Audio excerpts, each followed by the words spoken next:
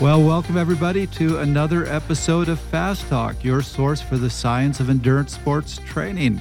We are here today with a new guest to the show. Kristen, thank you for joining us. We're really looking forward to this conversation. This is Kristen Arnold. You work down with USAC, correct? So tell us a little bit about yourself. That's right. Thanks so much for having me on the show. I'm really excited to be here. I'm a big fan, and this is just such a great resource for coaches and athletes alike. So a little bit about myself. I am the Women's Development Road Director for USA Cycling. So I primarily work with the Junior Women Road National Team Program, as well as the Elite and the U23 Women's Road National Team programs. And then I also coach for a company called Source Endurance, and I have my own private practice nutrition counseling business. My academic background is in dietetics. I have a master's of science in nutrition and my sports dietetics credential. Yeah, and today we have a great episode lined up. Awesome Q&A questions to answer. A lot of them are on the dietitian side of things, which you're going to be super well equipped for. But we have a couple others in there that are going to round out the conversation. So, Chris, I'm really looking forward to this. And yeah, we went through our list of questions and definitely pulled out a few on the nutrition side because this is your area of expertise and really interested in hearing your answers. Have you heard that your gut is the gateway to good health? If you're an endurance athlete, gut health is even more important as the GI system directly impacts athletic performance. Did you know that the weather, stress levels, and the size of your small intestine can affect your unique fueling requirements? Dr. Alan Lim, sports scientist and founder of sports nutrition company Scratch Labs, joins the Fast Talk Fem podcast to discuss the vital role the gut plays in performance. This is a must-listen episode. Check out the Fast Talk Fem podcast with guest Dr. Alan Lim at fasttalklabs.com. So let's dive into the first question here. So this comes from Louise Orondo. This is a bit of an older question for us. It comes from 2022. And so Louise asks, I was wondering about 3 to 5 hour training endurance rides. Since it is for training, should I consider eating foods that do have some protein or fiber as well as slower absorbing carbs, since I'm not looking for a glucose spike?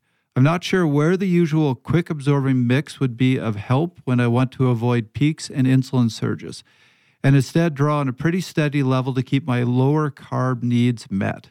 Am I missing something here? This is a really interesting question, I think, because CGMs are becoming more popular, continuous glucose monitors. I get a lot of questions about this right now. So athletes, not just endurance sports, but other types of athletes, everyone's more focused on how they can keep their blood glucose levels level and optimized. So talking about 3 to 5 hour endurance rides. So I know on this podcast, you all have done several episodes on endurance training. What is endurance training? What is zone 2 training? So first, to define that, there's a few different ways to define it. But if we're talking about endurance training, we're talking about tapping into below LT1, and specifically it should be very aerobic based, right? So in that zone, we are talking about primarily burning fat and burning some carbohydrates, but it's really important to actually keep in that zone during training if that's what we're doing. So that being said, most of the research on fueling during exercise is on higher intensity training, and there's less studies done on the aerobic-based training. But what we do know is that carbohydrates and calories during exercise are essential to performance in this time frame, the 3 to 5 hours. The bulk of the research is on carbohydrates. And so meeting your carbohydrate needs during these types of training rides, 3 to 5 hours, is really important. And what we also know is the type of carbohydrate, having multiple sources of different types of sugar molecules or types of carbohydrates is important. And if the question asker is not familiar, there are several different transporters for different types of carbohydrate molecules, right? So if we're only taking in glucose or only taking in sucrose, there's only so many molecules that can go through the cell at one time. if we have both glucose and fructose molecules, now you can have multiple types of sugars, carbohydrates that can go into the cell at the same time, so we can get more carbohydrates into the cell. So all of this research is really well studied, but your question about the glucose spikes and trying to keep blood glucose levels, a couple things with that. One is insulin isn't the only player during exercise when it comes to glucose metabolism, right? So there's another player called GLUT4, which breaks down carbohydrates, and this is specifically utilized during exercise. This is why people with type 1 diabetes don't need to take as much insulin during exercise, even if they're taking in more carbohydrates, because they have additional enzymes on board to break down carbohydrates. So spikes that you may see in your blood sugar during exercise are not necessarily a bad thing. And also it depends on the intensity. So one phenomenon that I've been reading about more often with people using CGMs or continuous glucose monitors is at the onset of exercise, the body will activate utilizing glycogen for fuel. So what happens is you actually get a glucose spike, and that's because there are enzymes that are breaking down glycogen to put blood glucose in the bloodstream. And that's not necessarily a bad thing. That's not contributing to long-term health implications with high blood glucose levels. What it is it's just making sure that your body has glucose on board. So with what you're maybe missing here is that with these 3 to 5 hour endurance rides, two things I like to talk about in my dietetics practice. One is that effectively, when you're training for this long, you're cutting into a meal in the middle of the day, right? If you're training from 9 to 1, you're riding through lunch. Even if you're riding from like 6 to 12 or 6 to 11, you're cutting into breakfast. So it's really important to meet your daily nutrient needs. And because you're training at a lower intensity, your gut has more time and ability to digest food because there's less blood diverted out of the gut into the limbs for exercise. So this is actually a really good opportunity to have more nutrient-dense foods or complex foods, foods with fiber in them, foods with amino acids and protein. And that's not necessarily for performance or for blood glucose levels, but what it is for nutrient density, getting more vitamins and minerals, meeting your daily nutrient needs. So a really long answer to your question is that yes, it can be helpful to include protein and fiber and slower absorbing carbohydrates because these foods primarily will have more vitamins and minerals and essential nutrients for your body. And also to help to sustain that exercise while still meeting your daily nutrient needs. So I'm glad you went there because I think that's part of what he was wondering about in the question. I think it's pretty established that if you're doing high intensity work or you're in the middle of a race and you want to perform at your best, you need those simple sugars. But on those long rides, which is just a training ride, does health impacts outweigh performance impacts? Meaning on that long ride, can you still get the work done, still have a good ride, but maybe focus on more nutrient-dense foods, avoid those simple sugars, which, as we know, too much simple sugar is not good for your health? Or I think his question is, do you still really need those on the long rides? And what's your feeling weighing this performance versus health impacts? Yes, you do still need the sugar and the carbohydrates. As the volume of training goes up, so do the carbohydrate needs. In standard practice, somebody that's training 3 to 5 hours a day, that's going to be in the 8 to 10 grams of carbohydrate per kilogram body weight parameters. So yes, the carbohydrates are still needed both for performance and for daily function at this time, but focusing more on like the complex carb-rich foods. So things like lower glycemic index fruits, oats, long grain rice, things like that can be included in ride food. Hey, Kristen, I thought it was really interesting that you pointed out you're going to be skipping a meal oftentimes when you're doing rides of this length. And I thought you were going in a different direction. I thought you were going to say, so you need to replace those calorie needs, but you went in the direction that you went in, which is you missed a meal, which meant you missed a big part of the nutrients that you're taking in for that day. Because normally you wouldn't be eating a gel at lunch. You would be eating fruits and vegetables and lean meats and all of these other terrific things in your diet. And by not eating that meal, you're missing out on all the vitamins, all the mineral, all the fiber, all the protein that you otherwise would be getting. So I thought that was a very interesting. I'm glad that you answered that question. I'm glad that question was asked to you because it was a very unique way to look at it. And I appreciate that. So let's give a little practical advice here for the listeners. On a long ride like this, low intensity, what sort of ride foods would you recommend they take? So specifically, this is looking at training endurance rides, right? So Robert just mentioned missing a meal. If this is a really important big race day, we're going to go all in on performance.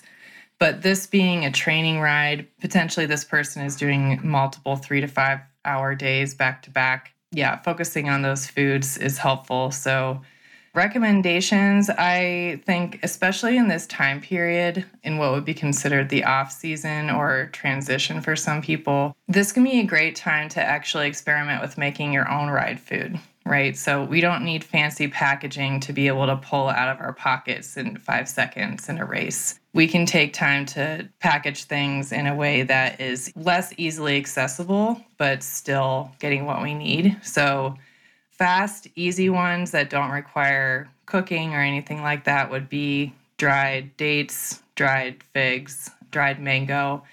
Some of the lower glycemic index fruits, such as dried apricot, these are good options that you can just buy at the store and put them in your pocket. There's a few really great cookbooks out there that include these nutrient-dense options. Rocket Fuel is one, and then also the Feed Zone cookbook portables. So even 2-ingredient cookies, which are essentially just oats and bananas, are a great option. And you literally just mash a banana, put half a cup of oats in there, put them in cookie form, put them in the oven until they're done, and that's it. So not to put you on the spot here, but do you have any really good recipes that you like for race food that you'd be willing to share with us that we could put up on the website? I do. Yeah, I have a couple. People that know me know that I hate cleaning dishes and I don't like mess. So almost all of my recipes include effectively just one bowl or one pot or one pan, and you can make everything in the pan. You don't have to get out 6 different utensils and pieces of equipment. So yes, I can put a couple recipes up there. Fantastic. So we'll include that in the show notes. For nearly 2 years, Fast Doc Laboratories has brought you the Craft of Coaching with Joe Friel, the ultimate resource to become a better, more successful, and happier coach. We've bundled some of the most popular pieces of content from all 14 Craft of Coaching modules to reshare in what we're calling the Craft of Coaching with Joe Friel Coach's Picks, which includes a star-powered panel of featured experts like Dr. Stacy Sims, Dr. Andy Kirkland, Jim Miller, Victoria Brumfield, and Jim Rutberg. This incredible library will provide a lasting legacy and guiding light for endurance coaches for many years to come. Check out the Craft of Coaching with Joe Friel, Coach's Choice at fasttalklabs.com. Well, Trevor, what do you think? Should we move on to the next question? I think we did a great job with getting some eating recommendations here. Absolutely. I'm actually looking forward to trying 1 or 2 of these recipes. So what's our next question, Rob? Yeah, this one is from Jenna, and it reads, I am a 40-plus masters racer. I've been working with a coach for a few years now, and I'm really happy with how much it's helped my training. I'm racing at another level now. I've listened to several of your podcasts on nutrition, and I'm wondering if working with a dietitian. Wow. Dietitian? A dietitian. Do you have your dietitian degree along with your dietitian degree? Or? Yes, I have every degree. You should. That's awesome. I don't know how you got it. I'm the only one in the world with it, but I'm racing at another level now. I've listened to several of your episodes on nutrition, and I'm wondering if working with a dietitian could also raise my level. Now, Kristen, this is an interesting question, I think, for you who's worked on both sides of it. I'd love to hear how a dietitian can add into that team that we oftentimes talk about working with athletes. Great. Clearly, I'm going to be biased in this answer because I am a registered dietitian. I value the piece that nutrition plays in performance, but I can also provide some context of what is going to be the best opportunity. So I would say, number one of the main reasons to hire a dietitian is if an athlete has any kind of medical issue that affects their ability to train or perform, right? So things like diabetes, diagnosed or undiagnosed gut issues, heart disease, thyroid-related diseases. I work with quite a few athletes at high levels that have diseases like Hashimoto's or polycystic ovarian syndrome or hyper or hypothyroidism. And a lot of these health conditions have drugs, but nutrition plays a primary role in both quality of life and performance. So if there's anything like that, that would be absolutely number one reason to hire a dietitian. But even to improve performance, I'll say from the coaching side, there are several flags that both an athlete or a coach can point out and say, yes, this could be nutrition related. Okay, so the ones that I find the most often, one, getting sick or having the common cold, any kind of frequent that an athlete is out of training for being sick. The immune system, nutrition plays a huge role in the immune system and staying healthy. So, as a coach and an athlete, being taken out of training for being sick is really frustrating for everybody, right? Something to avoid. So preventing getting sick is a good reason. Also, if an athlete is plateauing in their training or performance, so we see upward trajectory, maybe this athlete is newer to the sport and they're seeing constant upward progress, but they're hitting a plateau. So they could be running into leveling up, which could include timing of nutrients around training and competition, getting all their nutrient needs met throughout the day, and really just providing that foundation for the training and competition to support the performance. So nutrition itself and working with a registered dietitian isn't going to instantly make somebody a better athlete, right? It's the training and the exercise that's making the physiological adaptations. Nutrition is providing support for that training to be optimized and getting the most out of it. And so by having optimal nutrition and really dialing that in, you can come back to every workout and put out the most effort and the best effort that you can. So just thinking about it from that perspective. Another thing I've seen often is athletes that have gut issues. Now in the media and also the science, we are getting into a new phase where athletes are aware that eating enough calories, both off the bike and on the bike, is essential to performance, right? Like we're talking more about energy availability. We're talking more about how many and what types of carbs to take in during exercise, during training and competition. But what I'm seeing is all these wacky combinations of different drink mixes being mixed, different gel combinations, like athletes are putting gels in their bottles and then also putting other drink mixes, and they're just trying to load up. Really? Oh, yeah. Come on, guys. If some is good, more is better. Exactly. So working with a registered dietitian to know, like, what are the standard practice guidelines in the science? What are the best foods that are going to work for you? And really dialing in that the habits that will support the nutrition, that'll support the training is a good reason to hire a dietitian. Yeah, and to answer this from a different perspective, somebody who doesn't have a nutrition background, a master's degree in the field, let's be honest, coaches are awesome. Coaches are terrific, and coaches can really help you improve your performance. But the knowledge of the coach is limited, and it's okay to say that, right? I know for me, when I'm working with athletes, yeah, I might have a grip and an understanding on carbohydrate fueling during performance, right? That's a very coachy nutrition type of topic. But let's be honest, my knowledge doesn't go much further than that. And oftentimes when athletes have nutrition questions, I say, hey, it would be really important that we brought in somebody that was an expert in that area, because I recognize that my knowledge is limited, perhaps because I spend so much time, Kristen, with people like yourself who do have that deeper knowledge, and Trevor, you as well have a much deeper nutrition knowledge than I do. So I do think that we all need to recognize it's okay to play to our strengths, but if there is a deficiency in knowledge, let's bring in a team member there to really help round out the knowledge base. Something else I'll bring up just from my own experience so the two of you can get a good laugh out of this, because here's my 20s for you, even though I call myself a nutritionist now. I was fresh out of college. I was just a recreational cyclist at the time and subscribed to Men's Health. So, this is be able to search everything on the web. I was at least getting magazines, but was very selective about the articles I read. I was living in Boston, and the smartest thing I did was Nancy Clark, who had really written the definitive book on sports nutrition at the time, was in Boston. So I signed up for 6 sessions with her, which was a real smart move to do because, the first session that I had with her, she asked me, what sort of foods do you eat? And I'm like, I've been reading Men's Health. I got all these great ideas. She's like, so what's your typical day? And I'm like, morning, 2 bowls of Golden Grams, some cottage cheese for lunch, ramen noodles for dinner. And she just gives me this look of, I'm not sure 6 sessions is enough. Did she go to your apartment and light all your frozen pizzas on fire? Well, I didn't have frozen pizza because you order pizza. Come on. Wow. That's higher quality. Yeah, but she just said, so what sort of, what do you get for protein? And I just looked at her, I'm kind of like, what's protein? So I'm sure there's a lot of people who struggle with that, particularly nowadays, because you can read so much online and get these crazy suggestions for nutrition.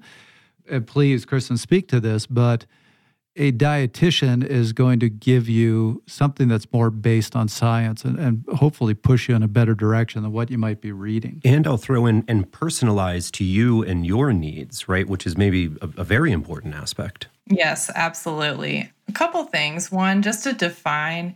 So I'll go through what the differences are between a registered dietitian and a nutritionist. So legally, anyone can call themselves a nutritionist. You could have 0 credentials at all and call yourself a nutritionist. A registered dietitian requires a 4-year didactic undergraduate degree. So it's the same coursework across any program you go to in the country. You also have to do a 1-year internship, which is essentially a residency where you work in different fields of nutrition care. On the ground, you're essentially working for free. It's a residency.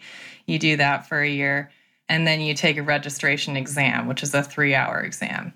And then you have to keep up continuing education credits after that. And they're actually requiring a master's degree as well in 2025. So they're going to require a master's degree to have the RD credential as well. So we have standard guidelines that we are obligated to meet in order to keep our credential, which are all evidence-based meaning science-based. So that's the distinction between a registered dietitian and a nutritionist. Not saying that nutritionists can't provide quality care. I know a lot of nutritionists or sports nutritionists that have good expertise and they practice in a way that's safe for the people that they're working with, but they don't necessarily have the breadth of knowledge or experience that a registered dietitian will have. So that's one part to the answer of your question. And I also wanted to point out, Trevor, that I actually met Nancy Clark a couple weeks ago. Oh, you did? She was at the Food and Nutrition Conference and Expo, which is the largest nutrition conference in the country. And I was extremely excited to meet her because, yes, she wrote the quintessential book in sports nutrition for athletes, like not for practitioners. So it was huge, and it was such an honor to meet her. And it's really cool to hear that you actually worked with her one-on-one. Did she bring up that one crazy athlete she had in Boston as a case study for you? She's worked with a lot of cyclists, and she told me many stories about working with different cyclists. I might have been one of those stories. I won't lie to you. Yeah. So I knew nothing about the field then. So she was just a local dietitian to me. It wasn't until later on when I was studying nutrition, I went, whoa, I actually did some sessions with her. That's pretty cool. That's great you got a chance to meet her. Well, let's shift gears here. Now we're going to appeal to that coach side of you, the side that is working with the development teams, taking a lot of these, you're working with junior, you're working with U23, you're working with the elite women's squads, taking them to races. So I think we got a couple questions here that's really going to tap into that side of your knowledge base. And this first one we have from Katie McNulty. She's a junior athlete. She writes, I've been racing with the junior girls for 2 years now, and I love it. I can't wait to get on my bike after school and go train. I've been racing every weekend that I can, and I'm doing really well. I finished on the podium a bunch of times now. I want to take it to the next level, but I live in upstate New York, and most of the races around me are like 5 or 6 girls. I've never been in a big peloton. I'm scared I won't know what to do when I race in one. I really want to go to nationals this year and see if I can get selected for the national team. What do I need to do so that I can handle a big field like that? This is a great question, and it's one that I am constantly trying to figure out the puzzle pieces to put together. Definitely a huge limitation in the US is field sizes, and effectively just that our country is so big. I mean, having to travel is a big part of this sport for athletes in the US and young athletes alike. But there are a couple suggestions that I've been providing to junior women because it is really tough. Like on the national team, we bring junior women over to Europe. They're in this totally new environment, right? And so, Katie, this is a piece that clearly you're already aware of, that if and when you race in Europe, it'll be 6, 7, 8, 9 times, 10 times the amount of athletes that you're typically racing against. But a few opportunities. One, I've been encouraging athletes to get on the track if they're not typically racing on the track. So road athletes finding a velodrome to practice racing. I have seen that athletes that have experience on the track, they're more likely to feel more comfortable on the road in big fields. So there's closer contact, dialing in those race strategy and tactic execution points that track racing you get. You can do 50 finishes in a day, right? Where in road racing, you may get one race finish once a week if you're lucky. So having the experience of riding close to other riders at high speeds, track racing is really good for that. Also racing against other girls your age. Even considering doing things like gravel races. So gravel racing has mass starts, right? So we're starting with hundreds of other people. Those other riders may not be in your category, but you're at least getting the experience of being around a lot of other riders. And I will say, like, one factor of racing gravel is there's no categories typically, right? It's age group or maybe there's categories, but we don't know what the level of racing is. Some of these gravel races with the mass starts, the level of bike handling, but that I will also say that's true in the junior women's races in Europe, right? Like the girls that we've brought over, they are surprised at what could be perceived as poor bike handling skills or very good bike handling skills, right? They're not comfortable or used to the type of movements that girls are making, right? Like they may swipe you or bump your elbow 6 times in a row, and that's just common. That's just normal for racing in Europe. So mass start gravel racing, track racing, group rides, like any kind of opportunity you can get to ride in a bigger field that's not necessarily racing. And then also doing junior camps. So there are a few junior camps that are put on by USA Cycling and then also by private coaching groups. And the nice thing about these is where you may go to a race and only race against 6 other girls, if you go to a development camp, you could race against 20 or 30 other kids, right? So you're getting a bigger field size in a controlled environment where the intention is for you to work on these skills.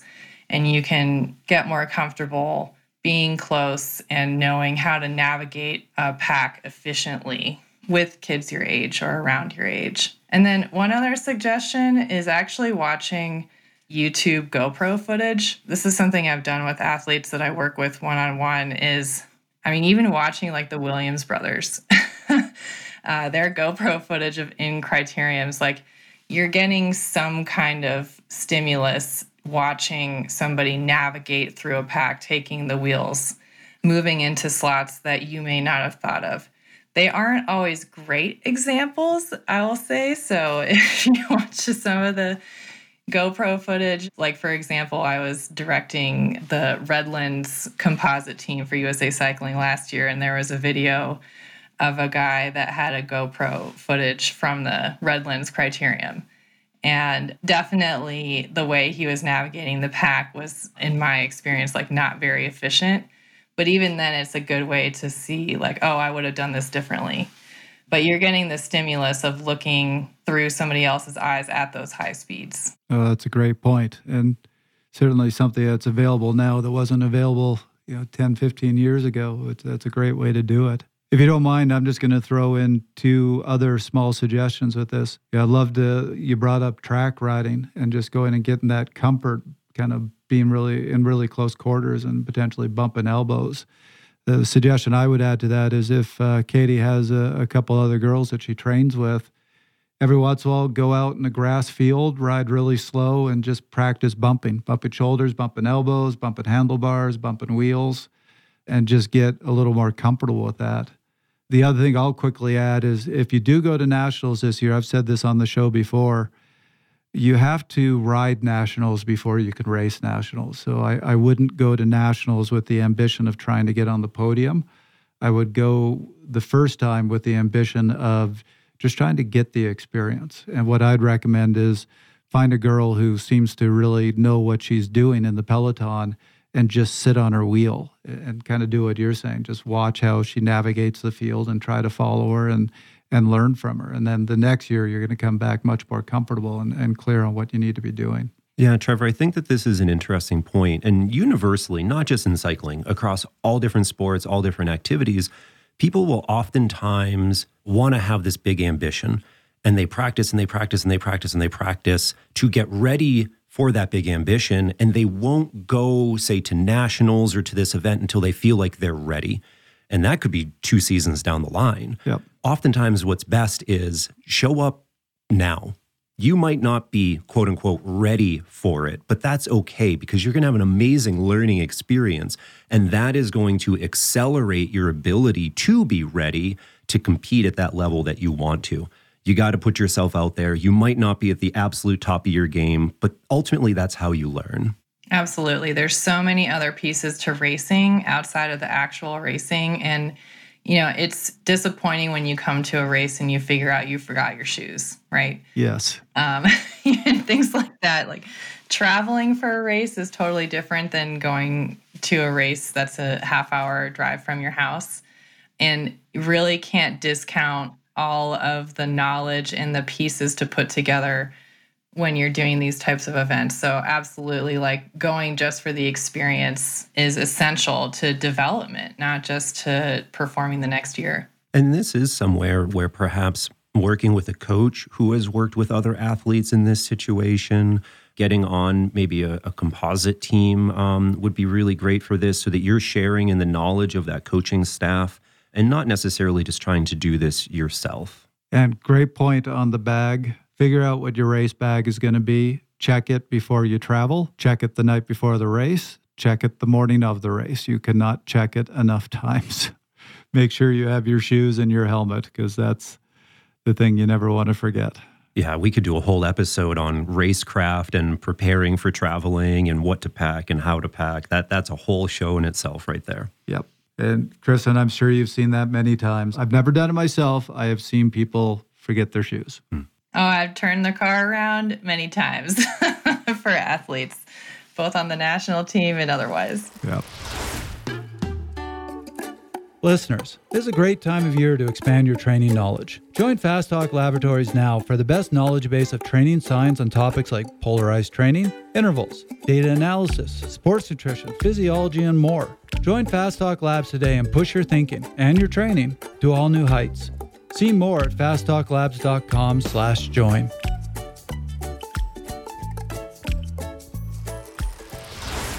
Let's go to our final question here, which is actually a question from us, not from one of our listeners, but it's a question we really wanted to ask you. So we wrote, you are a national team director working with the women's junior, U23, and elite squads. What have you learned working with the best up-and-coming American riders? In particular, since you're always building composite squads, how do you cultivate teamwork and results with a new team every race? Yeah, this is a great question that I'm really excited to talk about because I think more and more in the U.S. too, we are seeing more opportunities for composite teams, which is different than working with a professional team, right? Like a professional team or even a development team for juniors, you are working with the same staff, you're working with the same directors, you're working with, a different combination of the same athletes. And so you have all these opportunities to really dial in working symbiotically and getting the machine efficient. Where on the national team, we're throwing in new staff, new riders every single time. And we have to be super dialed, like going in. We don't have room for mistakes because there's so many variables. And it is a really good challenge to get composite teams to bond and work together as a team. And this is something I'm really passionate about with the national team. So when I'm working with a new squad, first thing I do, I always have a meeting on the ground. Everyone's together to set expectations for both the trip and for the races, right? So I set expectations and intentions that is focused on team, that everyone's the team, the staff, the director, and the riders are all on the same team. And so what this means is communication, focusing on communication both in and out of races. If a rider, if anyone needs anything, this is the chain of command. This is who to go to first. Help your teammates. If you see a teammate that is trying to get their stuff together and they're a little late, but they want to be on time, help the teammate get their stuff together. Just everyone's on the same team and really setting that expectation ahead of time. I do definitely see it. This is something that I learned throughout the year, right? I didn't necessarily do this perfectly the first time I worked with the national team. But on the bike too, usually we'll do training rides around the races, right? There'll be an easy spin or a course recon, just encouraging riders to talk with one another about the race course, about how they're riding, and pointing out things to each other about oh, this person accelerates up hills a little bit more quickly, or this person likes to adjust more gradually as they're going into a corner. And just speaking to each other about their riding habits and riding style and also communication habits is really important. Also, one other piece I've learned is to ask the riders what they want to get out of this national team trip, right? What are their individual goals, or what do they want to accomplish or come away with? And that provides buy-in for both the individual rider and also for them to come together so they can support each other in all of their individual goals. So doing this kind of exercise, one thing I learned is you can't go in a circle and ask each one individually. You'll just get the same answer, right? It'll be oh, I want to work on bike handling and being more comfortable in the pack and helping out my teammate. And then the next answer, oh, I want to work on riding in the pack and being more comfortable and talking to my teammates. And you get the same response. So what I'll have riders do now is actually write their answer on a piece of paper and then have them share what they wrote down. If they want to add to it, they can, but at least they're coming in with their own thought process and not just playing off of what the other person said. But yeah, the main things would be one, communication both on and off the bike, setting the expectation that we are all on the same team, and then acknowledging and celebrating each individual goal and seeing how we can accomplish that for each rider.